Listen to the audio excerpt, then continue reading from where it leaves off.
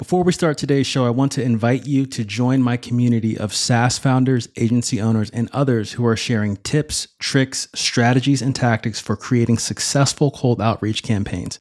It's a free group on Facebook called Cold Outreach Mastery, and you can get there by heading over to morgandwilliams.com/community. And if Facebook isn't your thing, but you still want valuable cold outreach advice, head on over to morgandwilliams.com/newsletter and put in your best email to get first in line for valuable resources that I share on how you can fill your calendar with sales meetings and your pipeline with opportunities.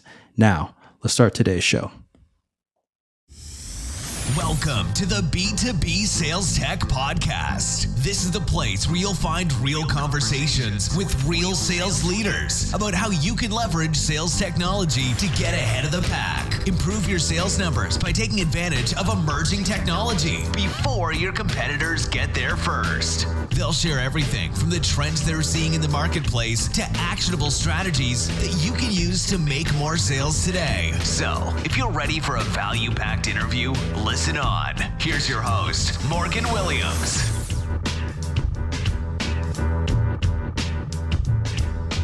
Welcome to the B2B Sales Tech Podcast. I'm your host, Morgan Williams, and today I have the pleasure of interviewing Lloyd Yip, founder of LWY Consulting. If you're in the early stages of growing your B2B business, you might be asking these questions. How do I attract new clients and keep my calendar full without leaning so heavily on my network or other painful lead gen tactics? I'm not a natural born salesperson. How am I supposed to win clients and have them commit to me? Everything feels so manual in my business right now. How do I simplify my business so I'm not wasting so much time running around with my head cut off? My earnings are totally inconsistent. How can I make sure that my business is actually profitable and growing every month? How do I price my offering and create a product or service that people actually love and want to rave to their friends about? Lloyd helps B2B entrepreneurs solve these problems and more by helping them scale their high-ticket offerings from less than $5,000 MRR, even pre-revenue, to $50,000 MRR and beyond in 6 to 12 months without needing funding or technical marketing skills. Lloyd, it's a pleasure to have you on the show. How are you doing today? Great, man. Great. I was on mute actually because I didn't want to interrupt your amazing intro. Frankly, you were going through that with your epic radio voice, and I was thinking to myself, if I was doing that, I would have at least stuttered 3, maybe 4 times. And obviously, I was so captivated that I couldn't take off my mute. So, I mean, hats off to you. Thank you. I appreciate it, man. Appreciate it. Can you walk us through your background and how it's led to what you're doing now? I know you've got a really interesting background and have done some really cool things. So I definitely want to dig into that. Yeah. So actually, one of the things that you had just said in your intro was how to sell as someone who doesn't necessarily have the confidence in their own ability to sell. Mm-hmm. And I was that person. When I was in university, when I was in high school, I always struggled communicating to people my thoughts, my feelings. I oftentimes just kind of like secluded myself. And I even convinced myself when I was a kid that I was an introvert, when in reality, I was an extrovert the entire time. I just didn't know how to express myself. And even with that background, I was able to actually acquire the skills over time, which enable my communication to become better. So if I'm going all the way back to how I even got into the space, in the first place, it was because in university, I ended up building like a window cleaning company, which is a little bit of a strange first job. Like, think about the audacity of someone for their first job ever to start like a company and hire other people. Right. I had never even at the time like had a boss. Mm-hmm. So what the hell do I know about managing people, leading a team? And the truth is I didn't know anything. And I would say the first 2 years of doing that, I was very much not being the boss that everyone hopes to have. I definitely pissed people off. I definitely didn't do the right things all the time by my employees. I feel like my professionalism with my clients could have been better. But that was like a massive, massive learning experience, more so than any course that I've taken at school, more so than any job that I could have had at a grocery store or whatever 18-year-olds normally do, because it forced me to like manage a team and hire people and try to get them to do things that would be ultimately beneficial for my company. But more so, I was like doing door to door every single day. I would be knocking on like 50 doors a day. Love it. In the harsh Canadian winter. And I would get more no's in probably that summer alone. I got more no's than someone might hear in their entire life who normally like isn't in sales, right? Absolutely. And to do that, I think you grow a thick skin pretty fast. You learn how to become like way more resilient. You understand how to communicate your ideas much better. And then the leadership side, I had to learn by just being bad at it and realizing that I can't continue being bad at it. So that made me just totally change my roadmap from initially, I thought I was just going to be like a physiotherapist. That was my initial plan. And I was in like kinesiology, which is sports science. And I actually switched my program right from there because I realized, you know what, that was fun. Building a business was fun. It was hard, but it was like kind of worth it. And a lot of those experiences were, I think, super profound as a then 18, turning 19-year-old. So moving past that, like my first real job, if you want to call it a real job, was working in enterprise technology sales as well. So I did the typical approach, right? Started as biz dev person, grinded, did really, really well there. Worked all those long hours, worked weekends because it's a grind of a job. But what better way to learn how to communicate your value to people who are way above you in the pecking order? If you're talking to VPs of marketing, CMOs, I was selling like MarTech to large companies. Yeah. So you have to learn how to speak their language pretty fast. Sure. You have to learn how to sell to multiple stakeholders pretty fast. You got to learn how to navigate long deal cycles, lots of random obstacles that pop up out of nowhere. Like we could have an hour-long discussion just about how annoying it is to deal with legal and procurement. Oh yeah. But I'm not going to, because I don't want to bore the audience who doesn't care about that. But like you see just so many different aspects that in enterprise sales just makes things harder. But what better place to learn, as at that point, I would have been like 21 or so, and spent a couple years there, did really well, got promoted to an account executive pretty fast, did really well, then closing deals, moved companies again, wanted to work at like an earlier stage startup and be able to have a bit more of an impact. So actually partnered up with a couple alumni from my business school. And I was the first employee to the co-founders there. And we were just working out of a living room at the time. And we scaled that from like next to nothing to 2.5 million in sales within like 18 months or so. So that was like pretty fast growth. And I feel really proud to have been able to contribute as much as I did when it came to the sales and marketing strategy and the implementation, the execution, the growing of the team from 4 people to 40 people. And after having done that for a couple of years and learning a ton from other founders who had been there and done that and exited, and also working hand in hand with our clients, because what we did at that software company, that startup that we grew, was we would serve early stage entrepreneurs. And what we did for them was sales technology. We helped them build better like top of funnel lead process. So I took from my first employer, the digital marketing side. I took from my second employer the fact that I was a crucial part of the growth team and also working with clients who are struggling with their growth stage. And now all of that knowledge has kind of culminated in what I do now, which is early stage consulting for businesses, for founders who are struggling to get off the ground. Wow. There's so much in there that I love. I mean, operating a business, starting a business as your first job, I could not imagine doing that. How old were you when you did that? So I was 18. I think it was good that I was ignorant. Yeah. Because if I knew how hard it was going to be, I don't know if I would have done it. Right. Sure. But you enter this stuff with just like optimism and energy. It's like, what's going to happen? What's possibly going to go wrong? And then I think a lot of things do go wrong inevitably, but also a lot of things go right as long as you're willing to commit to the business. And yeah, I really credit that experience actually to the roadmap of my career, because without it, I don't think I would have ever gone down my path now. For sure. And like, what's harder than that? And anytime someone says they have door-to-door sales experience, like, I just love that. I think there's no better sales experience you can get than going door to door and physically knocking and selling. After that, it could probably be like telemarketing, where it's about the reps, those real life reps that you get in that real life feedback that you can't get unless you're just in it. Right. And you can't get closer to being in it than door-to-door sales. Yeah. You kind of touching, like, I'm the same way. I started more like high volume, right? Obviously you were doing door to door, then you were in biz dev, and then you kind of moved up the chain and started working on bigger deals. I want to focus on what you did at that startup where you helped it scale to 2.5 million in 2.5 years. What were the big levers of growth there? I'm sure there's several, but what would you say really contributed to like seeing that kind of growth? Yeah, that's a good question. I think we were experimenting on a lot of different outbound channels, which was a necessity because as a company, what we did was we helped our clients build a stronger outbound muscle. Mm-hmm. So you better be drinking your own Kool-Aid if that's what you do. So we were constantly experimenting with new outbound processes. And I think what we tried to do was make sure that any strategy that we did, we were able to do at scale. Gotcha. So if we figured out email and we're like, okay, this particular way of doing email works, then we're always trying to think of like interesting and creative ways to do it at larger volume without necessarily needing to hire more people. Same thing with like LinkedIn. LinkedIn ended up at a certain point, I think, driving 80% of our total inbound lead volume.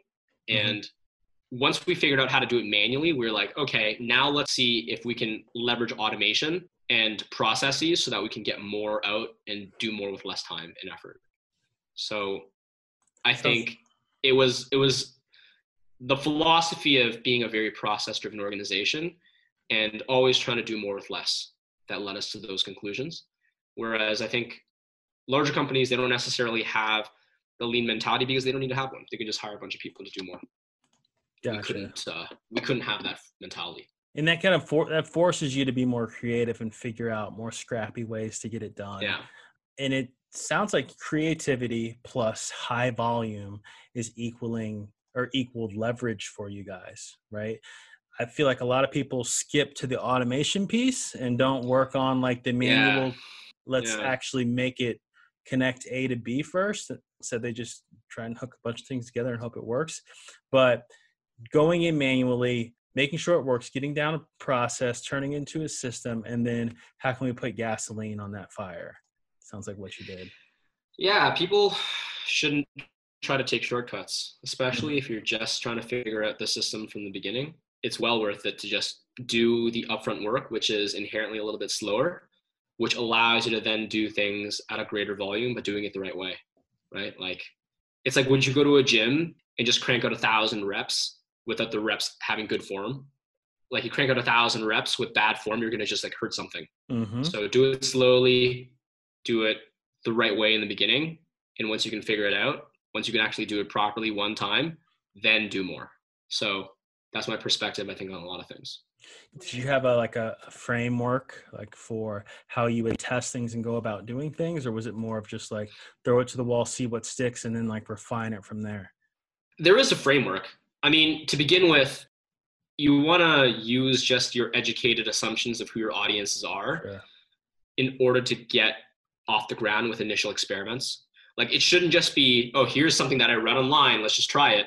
Mm-hmm. It should be, okay, let's deeply think about our audience. Who do we serve? Who do we sell to? What problems are we solving for them? Okay, this audience, where do they spend time? If you're selling to musicians, you're probably not going to sell on LinkedIn.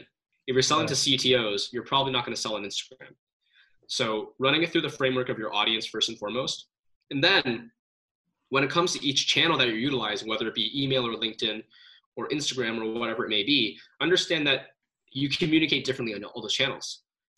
Like, there's a certain way, there's a certain etiquette that is there, which is different if you're on email versus LinkedIn, for example. Like, email, I think everyone knows, is quite a transactional channel. People have been getting pitched on email for years. So if someone sends you a pitch over email, you're not going to really like seem confused that it happened. Right. Whether or not that converts, that just depends on the substance within the message. Right. But in and of itself, that type of approach is often well received on email. Whereas on LinkedIn, if you just pitch people, like, you'll actually just piss people off. Yeah. Because LinkedIn is at its core still a social media platform. Right. So if it's a social media platform, how do you orient any of your outreach to still be in alignment with the way that everyone else uses LinkedIn? Meaning, you got to be much shorter with anything that you're sending. You got to be much more relationship driven. You got to be adding value. You probably can't be asking or selling very much, if at all, until someone's literally saying, yeah, tell me more about what you do. And then at that time, you've earned the right. So what I was saying earlier is think about your audience, think about where they spend their time, think about those channels that they spend their time. How do you actually make those channels work? And then by that point, your experiments or the things that you want to test out are already like 75% there. So only then do you start iterating and testing. A lot of people, I think they just throw stuff against the wall and they immediately start testing without having first done the upfront work, which is what I had just been mentioning, to make the tests more likely to succeed. And then once you're running the tests, you want to run it so that you're doing it without risking too much at any given point. Do it in small batches. Don't throw like $5,000 into a particular test if you don't have that money. Run it for a small amount of time and really track the results. And when I say results, I don't mean just leads. Like leads in and of itself is a leading indicator, but I'm talking about tracking all the way to the real ROI that you're expecting. Is the real ROI sales? Is it demos? What is it? I think for most people, it's probably actually selling. So if a particular experiment generates you a ton of leads, but none of those leads actually convert into a sale, then you might have to think about, is it the channel that's messed up? Is it the messaging that's messed up? Is it the targeting that's messed up? But one way or another, the current iteration of that test is leading us to leads, but not actual ROI. Mm-hmm. And you compare that against, say, like another channel who's maybe generating less leads, but generating actual sales. You want to consider, okay, this is working to an extent. How do we up that level of lead volume? You're running it in small batches. You're never going to put too much risk into any particular test just in case it doesn't work out. And when you're measuring, you're not just measuring random stuff like leads or other vanity metrics. You're really thinking about what is actually mattering here. And when you have all that and you have the tracking and you understand, okay, this channel took this much money and took this much time and it came out with this many leads and this much actual sales volume, and this channel did like these numbers instead, then you can have a much better indication of, okay, which one worked and which one didn't. Gotcha. How long would you run a test for usually? It's less about the length of time. It's more about the volume of people that I touched. Gotcha. So if I'm doing like outbound, I would probably need a couple hundred people in my test before I really feel comfortable with making a definitive statement one way or another. Yeah. I love it. I love it. I love it. You have that down. You've got that down. I love that, man. That is great. So we're talking about testing. We're talking about channels. Like, I want to know, you're someone who's in the trenches every day. You're looking at people's businesses. You're doing your own prospecting.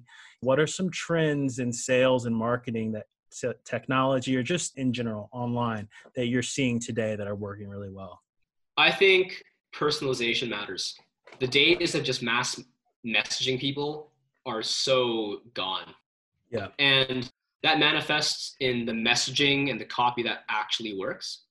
And it also manifests in the technologies that I think are being built these days. Like, I can drop a few names. Sure. Technologies like Loom or Vidyard's GoVideo, which allow you to create personalized videos. Mm-hmm. That's pretty cool. Like, I have a buddy of mine who's releasing a new technology out there that actually allows you to personalize videos too, but at scale, which has always been the problem with things like Loom. Because if you're trying to do that, you would have to record like a new video for every prospect. If you have 100 prospects, it's a lot of videos that you got to record. So now they're trying to see if you can scale that out, but still maintain the personalized feeling of that. Right. And email has come to a place where I think in 2020, you really do have to personalize and you want to get good results. Personalizing, maybe that's on video, like I was just mentioning, or maybe that's just taking the time to write great copy that's actually reflecting the audience. And same with LinkedIn. I think a lot of people just want to send out LinkedIn automated messages. Mm-hmm. And can you do that? Certainly. But is that going to generate you the optimum amount of meetings? I don't think so. No. I think to an extent, if you want to make LinkedIn work, you got to actually have a dialogue with people. And you can't just copy and paste the entire dialogue. Can you have like certain things that you just copy and paste or plug in because it's the same thing every single conversation? Sure.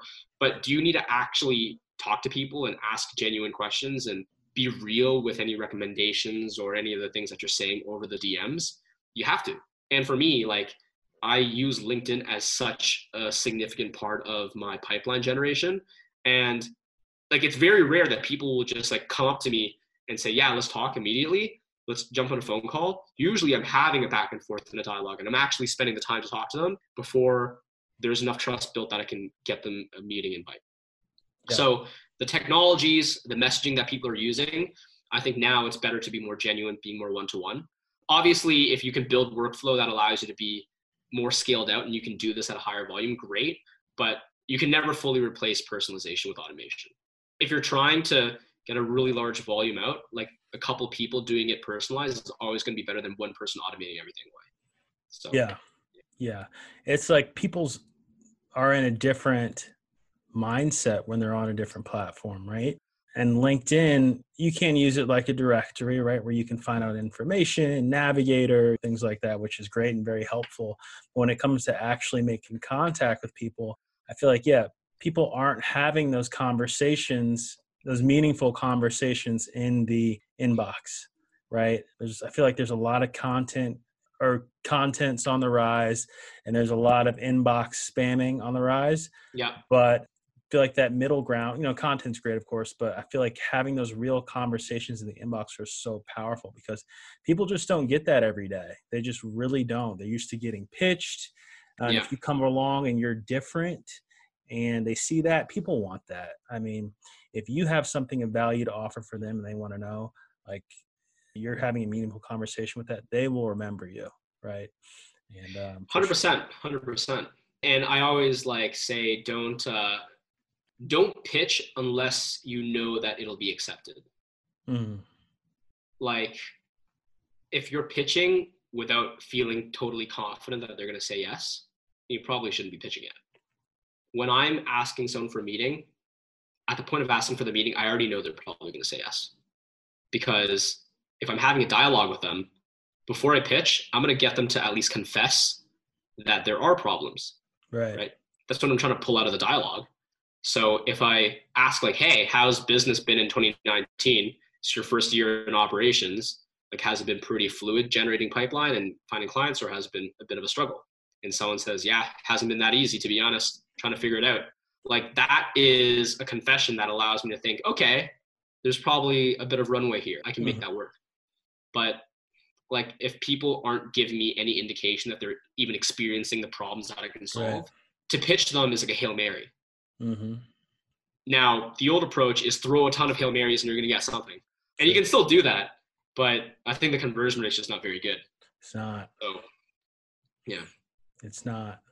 Since we're on LinkedIn, to provide context or just to make it easier for the audience to grasp, what's your, at a high level, your workflow on LinkedIn? Doesn't have to be the whole thing, but getting people from, I've noticed for me, engaging with someone in conversation on a post that they've created and then going into the DMs from there and then possibly getting something started from there works. But what's your kind of workflow for getting someone to the point where you've identified that they're more low-hanging fruit, for lack of a better term, or people who are you see as responsive or possibly hyper responsive? How do you get in front of those people on the platform? Yeah. So I use a couple tools to help me in my LinkedIn workflow. The biggest tool is going to be Sales Navigator. So for anyone who doesn't know what that is, it's just like LinkedIn pretty much, except it allows you to filter based off of people's work and job titles and company sizes and pretty much all the data that LinkedIn generally tracks, allowing you steroids for LinkedIn. Exactly. And this is pretty critical because you want to hone in on the folks that are likely to be a good fit for you. Without it, I find that it's quite hard to even know who's a good fit. So I begin using a list building tool. And then from that point, I'm going to just do my direct reach out. Now, the key here is that you don't want to just be spammy. You never want to pitch immediately. In fact, you want to avoid pitching altogether. You just want to send those personalized connection requests, leave an actual personalized note, and give them a bit of an indication as to why you thought they were interesting and why you wanted to reach out. And have a bit of persistence in those conversations. Talk to them, ask a couple questions. If they don't respond, continue feeding them, maybe even share content because you want to add value. And the couple things that you want to orient yourselves around is appropriate volume. So every single day, be doing this to at least 50 people. I do it to 75, 80 people per day. And also persistent follow-up. Give yourself a bit of breathing room. With email, you know that you could do 6 to 8 touches to maximize the conversion rate. With LinkedIn, you can probably do 2 or 3 additional touches beyond the connection request. So doing that. And if you follow along these patterns and also stay consistent for when they respond, you have that dialogue, I think the numbers are just going to work, right? And if you want to supplement this with content as well, because I'm a big fan of content, just be constantly sharing amazing content with your network. Content that's actually relevant to your audience, content that you know will help your audience.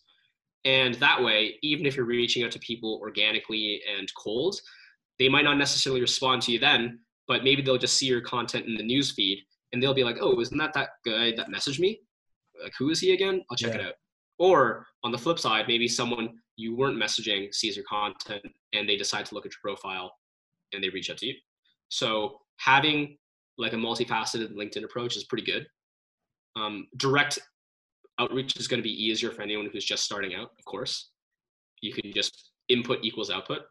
Mm-hmm. But in the long term, content's always going to be a good thing.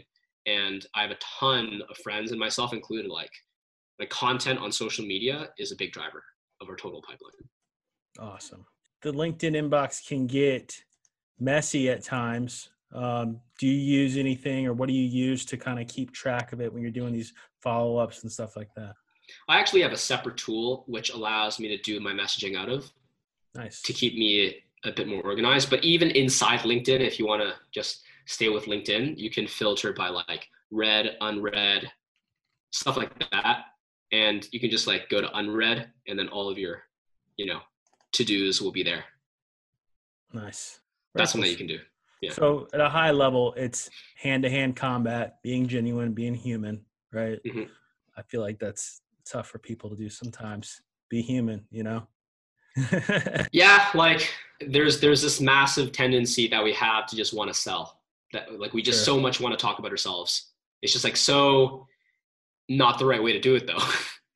Yeah. But that is the temptation that you have to avoid and resist, because people don't care about you, unfortunately. People don't care about your product. You do because you built it. You do because you created your offering. Obviously, you think it's the best thing in the world, but like no one else does. No one else even knows what it is. So if you want them to give you a legitimate shot to tell them more about what you've built, then give them a legitimate shot to tell you about their problems. And that way you can frame your offering so that it's actually valuable to them. If you approach someone who doesn't know you and you just say, hey, here's this thing that can do X, Y, and Z for you, they're not going to pay attention. If you ask them, like, what are your challenges? Like, are you experiencing this specific problem? And they say yes. And then you say, hey, like, by the way, I actually created this thing that can help you overcome that problem that you were just talking about. Would it be valuable if I shared how you can do that? Like, that's so much more interesting to people, because now you're tailoring your actual ask for a sales call to a specific problem rather than just like pitching a sales call. Awesome. So like, I don't know if I'm even allowed to say this on a podcast, but don't bust your load too early. Don't ask right away. Just keep it chill and talk a little bit first. Get to know them. Take them on a date first. Absolutely. Do you ever do that ask? I mean, you wait till follow up, do the ask? Do you usually ask after you had on the first conversation, but longer, like after you've had a longer conversation? Do you just kind of gauge where they're at? Like, hey, this person's really interested. I can ask earlier than I would if they were kind of like more laid back. Or how do you gauge the right time to ask? Here's the gut check. Do you know that they have a problem you can solve? If you don't know that, then you shouldn't ask it. It's really that simple. So when you're having a conversation, maybe you've had a little bit of a back and forth, but ask yourself, out of all the stuff that they've told me, have I now confirmed that there is in fact a problem that they're experiencing, which is urgent and annoying to them, that I know that I can solve? If the answer is no, that just means you don't know enough about their situation yet, and you probably shouldn't pitch. That's if you pitch, like I said, that's a Hail Mary at that point. If you pitch at that point, Hail Mary. But let's say you extract from them, they actually verbally confess that, yeah, like this thing kind of sucks and I've been trying to like fix it for the last year. Not really sure how to do it. It's not really going as I would like. It's not like they're necessarily inviting you to come and fix it, but if they say something like that, then you can just chime in and say, hey, by the way, like, I know this is kind of a coincidence. You can even make it sound like a coincidence, even though you've strategically tried to pull that from them, that you actually created that situation. But to them, it just feels like a coincidence because the conversation has been super chill at that point. It's been super organic.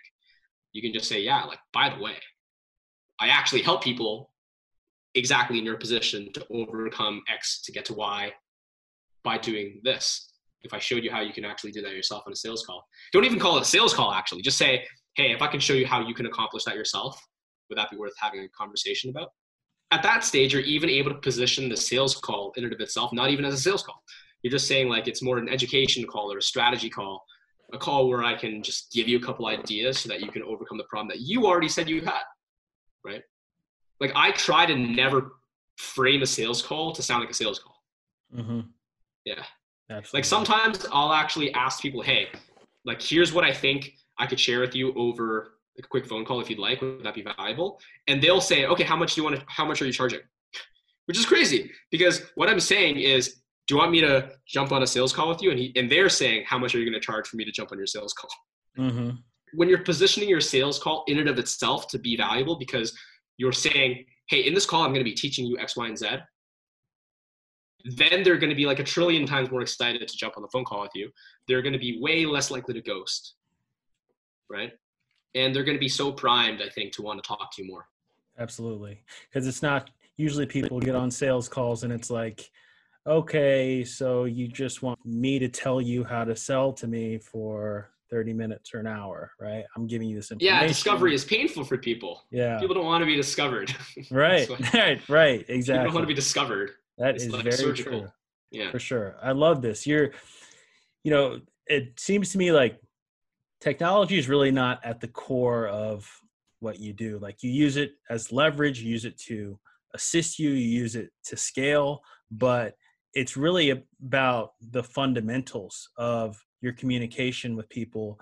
Well, first understanding your market, understanding how they communicate, the nuances of the platform, right? Yeah. It seems like you would be doing the same thing if you were in person, right? I mean, let's put it this way. You are running a cupcake factory. I don't know why I'm using cupcakes. It is what it is. That's good. That's just the analogy I'm going for. But you have this like amazing cupcake factory with all the machines you would ever need to be churning out 1,000 cupcakes per minute. It's a lot of cupcakes. But if the raw ingredients that you're putting in are bad, like you're choosing the wrong flour, you're choosing the wrong sugar, your recipe is just like taken from a homeless person. No offense to people in that situation. Now, I'm sure there's like so many homeless people that are way better at baking than I'm terrible. But you get out what you put in. Sure. And even with all this automation out there, if your actual raw ingredients and your recipe is bad, then you're just going to be producing crap at scale.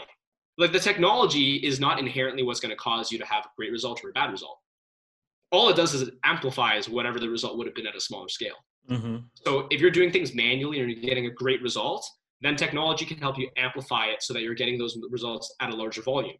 If what you're doing manually sucks, you put that stuff manually into a larger system, it's just going to crank out crap at volume. So that's, once again, why we go back to our initial point of testing things manually before you automate it. And the reason why is because if you automate things immediately, you're probably just going to be cranking out crap at volume. So you're right. Like the way that I sell in person, the way that I sell over the phone, the way that I talk and prospect is for the most part the same because it comes from the fundamentals of trying to add as much value as I can, trying to educate as much as I can, always be helping, not always be closing, and learning as much about the client's perspective as well so that anything that I'm providing to them is tailored to their unique situation and needs and pain points, whether that be prospecting or sales calls or actually working with them hand in hand. And the technology obviously amplifies that. So sure. I love technology, don't get me wrong, but in the wrong hands, like it's not going to actually bear any fruit. Yeah. So easy to just press that button and just send out hundreds of messages or thousands, however many, but yeah. Yeah. For sure.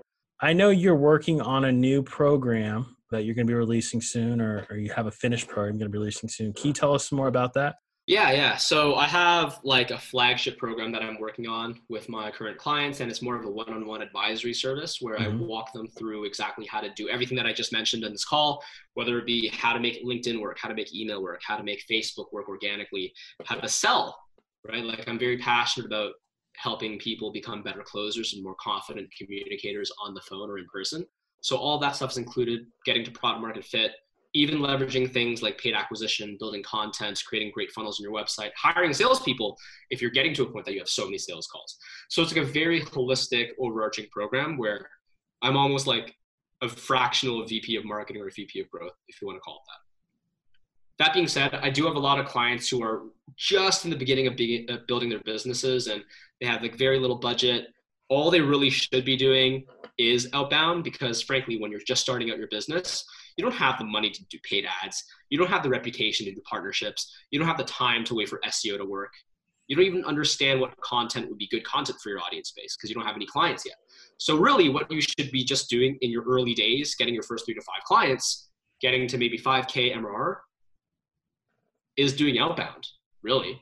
So I actually have a new program that's coming out very, very soon that is specifically to help founders leverage certain tactics to make outbound a really, really powerful muscle for them. So you can generate somewhere between like 10 to 20 great conversations with highly qualified prospects every single week, get you to a place that you're converting at least like 30% of those deals into, or opportunities into won deals. And it's going to have the prospecting side, it's going to have the closing side, and it's going to really focus on the strategy and the execution that you need to have when it comes to those early stage things. And obviously, if that goes really well and you get to your 10K, 15K MRR, then I would love to have as a one-on-one client where we can do all the other stuff. But yeah, I wanted to build this new thing just because I realized a lot of people shouldn't be focusing on the other stuff yet. They shouldn't be doing paid. They shouldn't be doing content like to a huge extent. They should be focusing on outbound. I love that, because there's so much stuff you can do online, right? There's a lot of people telling you do this, do that, do this, do that. And you can definitely spin your wheels. I think one of the things too is like looking at what a company is like, oh, I want to be as big as that company, or, oh, you know, I want to be where that company's at, and looking at what they're doing now versus what they're doing or what they did in the beginning. And if you look at any of these companies in the beginning, like B2B companies, it was all hand-to-hand combat, outbound, one-to-one, and then they kind of went from there. So yeah, like everyone in the business world knows about the 80-20 rule. Yep. Where there are just like certain activities that just provide more value for you than others. We're not saying that as a new entrepreneur, SEO can't be beneficial. We're not saying that content can't be super awesome. We're not saying that you can't get traction on the paid. But like if you had to do just 1 or 2 things, what's going to have a bigger impact? I think outbound, just given the fact that it's like super low cost and like pretty easy, not really any barriers to entry. You can just like start doing it immediately, get traction. It just makes more sense in the beginning. So it's not just a matter of hearing a bunch of podcasts and hearing influencers on the web saying, yeah, do this, do that, do 7 other things. Like, don't try to do 7 things at the same time badly. Just do 1 or 2 things well and pick the one thing that you know can actually add a ton of value right now. And I think in the beginning it is pretty much outbound, especially if you're selling high ticket. If you're selling t-shirts and whatnot, there might actually be a different thing that works better for you. But I think for high ticket B2B especially, it's so worth it to just do outbound. Yeah. Having those conversations. I love it. Yeah. Very good. Lloyd, it's been great hearing your framework, hearing your methodical approach to outbound, to testing, to getting new customers, to generating sales conversations. How can people get in touch with you if they're interested in your program, interested in working with you one-to-one, or just want to ask you some questions about kind of things you went over today? Yeah, they can always reach me on my website, lwyconsulting.com. LinkedIn is big for me, so just Lloyd Yip. You can just put that into the LinkedIn search bar. I don't think there's anyone else with my name. It's a pretty weird name. So that's LLOYD space YIP. And you can probably find me. I also have a Facebook group that I run, and it's a big community of other entrepreneurs who are in the B2B space selling high ticket. That can be in SaaS. That can be in services. You can be running an agency. It doesn't really matter. The more the merrier. And I think when it comes to the program, I'm releasing that new program pretty soon. So if anyone reaches out to you directly, Morgan, like I don't know if you provide them contact information, you can always connect them with me and I can give them a discount just because it's coming through you. I don't have like a fancy affiliate thing set up because this thing is literally not even built yet. But if anyone comes through you, I will give them a sweet discount. And anyone else who wants to work with me one-on-one, you can just pretty much schedule a strategy session with me on my website. And also check out a bunch of free content that's also on my website. So like I said, I believe in adding value. And if I can't add value to someone over a call, I would like to add value to them just by the webinars that I create, the blog post that I release, the Facebook group that I'm adminning right now. So lots of my content there that you can check more of. Awesome. I love it, man. Lloyd, thanks so much for joining me today. I really do appreciate it. Yeah, likewise. I'm glad that we managed to, connect today, and it was pretty fun to talk shop with you. Absolutely, man. You take it easy. Cool. Cheers. Thanks for listening to this episode of the B2B Sales Tech Podcast. If you love what you heard, be sure to head back to morgandwilliams.com and go over to the podcast page for today's show notes and a ton of additional resources. But before you go, hit the subscribe button to avoid missing out on the next value-packed interview. Enjoy the rest of your week and make sure to take action.